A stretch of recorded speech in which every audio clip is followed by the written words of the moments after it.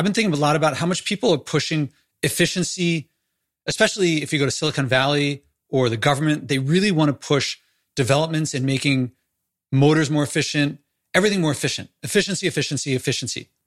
I've also been looking up the Watt steam engine. If we look at the problems, the environmental problems we have in the world today, we can trace a lot of them back to the Industrial Revolution. Before that, we didn't really have plastics, we didn't have pollution, we didn't have global warming. And the Industrial Revolution started or greatly accelerated the processes that led to these things. And if you trace a lot of the Industrial Revolution to its start, a big start of the Industrial Revolution was the Watt steam engine. The Watt steam engine was not the first steam engine ever. It was simply a significant increase in efficiency over any steam engine before. I just looked this up on Wikipedia, and it said that the theoretical efficiency of the steam engine, of the Watt steam engine, was roughly twice the steam engines before, and that Watt kept improving it and improving it. I don't know what the actual efficiency was relative to the theoretical efficiency, but I think it's safe to say that the Watt steam engine, the greatest cause of global warming, would have looked like the greenest clean energy innovation ever. I think one could make that case. The Watt steam engine. I think one could make the case that it led to our environmental problems today more than anything else. I'm not saying I have a problem with it, but people then could not have anticipated how much it would contribute to the situation that we have today. We would be fools to think that today's green, clean energy initiatives will do any different than the ones before. People were never pushing for waste. People were never pushing to create pollution. They might not have noticed it, but they were pushing for efficiency. We today are pushing for efficiency, just like them. No different. Changing beliefs and goals will create results because of changing behavior. This is the only word that I can think to put here, not ignorantly continuing the patterns that got us here, thinking that somehow we're different today, somehow our efficiency is different than their efficiency. I think people were not trying to be less efficient before. Efficiency is different than reducing total waste. This is a subtle point, but once you get it, it is glaring that of what the problems are, that the problems are coming from our behavior, not reducing total waste. I'm going to repeat it. Increasing efficiency is different than reducing total waste. We have a world that is as efficient as it's ever been. Our systems and motors and things are more efficient than ever, and we're producing more total waste than ever. An LED will never compete with simply turning off the light. Now, if you thought, but the light enables things, we can do things with the light on that we couldn't with the light off. It produces some positive effect. I'm not going to argue with you. In fact, I agree with you. I'm working with the light on right now. But that belief, especially if you reflexively believe that the alternative to technology is the Stone Age, that is a false dichotomy.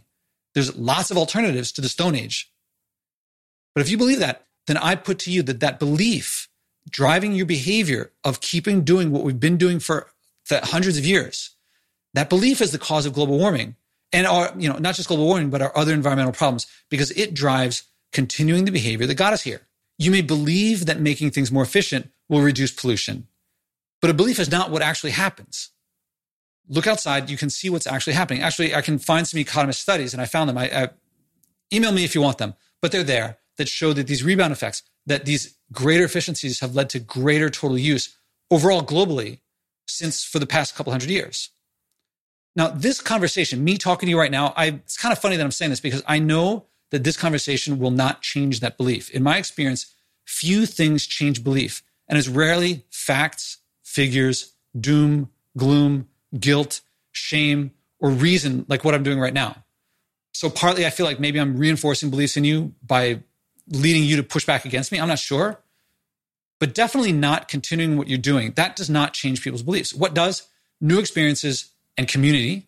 That's what I'm doing this podcast for, is to lead people through new experiences that change their beliefs and to create community, because people will change when people around them change.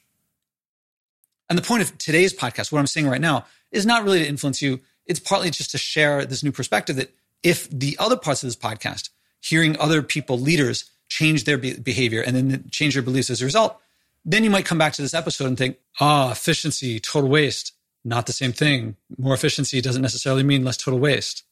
Anyway, I'm not going to get into leadership and what influences motivations, emotions, beliefs, and behavior. But I'll tell you that if we don't change our behavior and beliefs, if we could magically return carbon dioxide levels to pre-industrial levels, We would be back where we are right now pretty quickly if we kept our behavior the same. And our behavior for centuries has been to make things more efficient, ignoring total waste, which we've increased. Almost nobody wants to consider consuming and producing less, despite in reduce, reuse, recycle, it starts with reduce, but everyone jumps to recycle. A little bit of reusing. People really don't like reducing their consumption. But folks, when people say that not acting now means that we'll have to act a lot more later to keep the earth able to maintain a population and society something like ours, they mean it. And people have been saying that for generations, meaning we are now in the period that they've been saying drastic change is necessary to be able to maintain society. If you believe only efficiency will make a difference, you aren't changing at all. You are exactly what got us here. Sorry to be blunt. That is the change that we're trying to get to. Change would be to reduce. Yes, less. Not everything that you've been doing, just more efficient. Less consumption, less stuff, different behavior, driven by different beliefs. I'm going to leave it at that. Change would be to reduce consumption. Yes, increase efficiency after changing the beliefs and behaviors and goals that are creating the total waste. If we keep recycling plastic, I'm a big fan of it. If once the plastic exists, we should keep recycling it. But if we don't also reduce the production of the plastic, we can recycle it all we want. We're going to keep having more and more and more plastic in the world. We have to stop the production if we want to stop the amount of total plastic. No matter how efficient we make the system, if we keep producing more plastic, the world will continually have more plastic. Making things more efficient does not reduce the total amount. In the end, we have to reduce the production of carbon dioxide, of greenhouse gases, of plastics, of mercury, of all these different things. Otherwise, if we keep producing more plastic, I forgot to mention what happens if we keep recycling it, it becomes a new supply. And if you increase supply, price drops. And the net result is it doesn't go away. We just start using it for things that we didn't use it before. Individually wrapped apples, individually wrapped cucumbers with plastic. Nobody asked for the stuff. It doesn't make our lives better. You might think, well, it'll make some apple or some cucumber last a little bit longer. But that now leads us to ship them across the country because we can. And so we start having actually less fresh fruits and vegetables as a result of all this individual wrapping. It may sound to you like I'm the bearer of bad news, but I forgot to mention the shining star of all of this is that when you actually change your beliefs and you start looking at decreasing consumption and what that does for your life, it dramatically improves your life. All this craving and all this wanting more seems to fit pretty well with the patterns that we see of addiction and opiates and all these different things and obesity, all these problems in the world. I think change your beliefs. I forgot to mention, I think you'll find plenty of ways to be happier than you've ever felt before when you exit that system of want, grow, into enjoying what you have, taking responsibility for how your behavior affects others, and decreasing total waste. I think you'll be pleasantly surprised at how happy these changes in beliefs and behavior make you.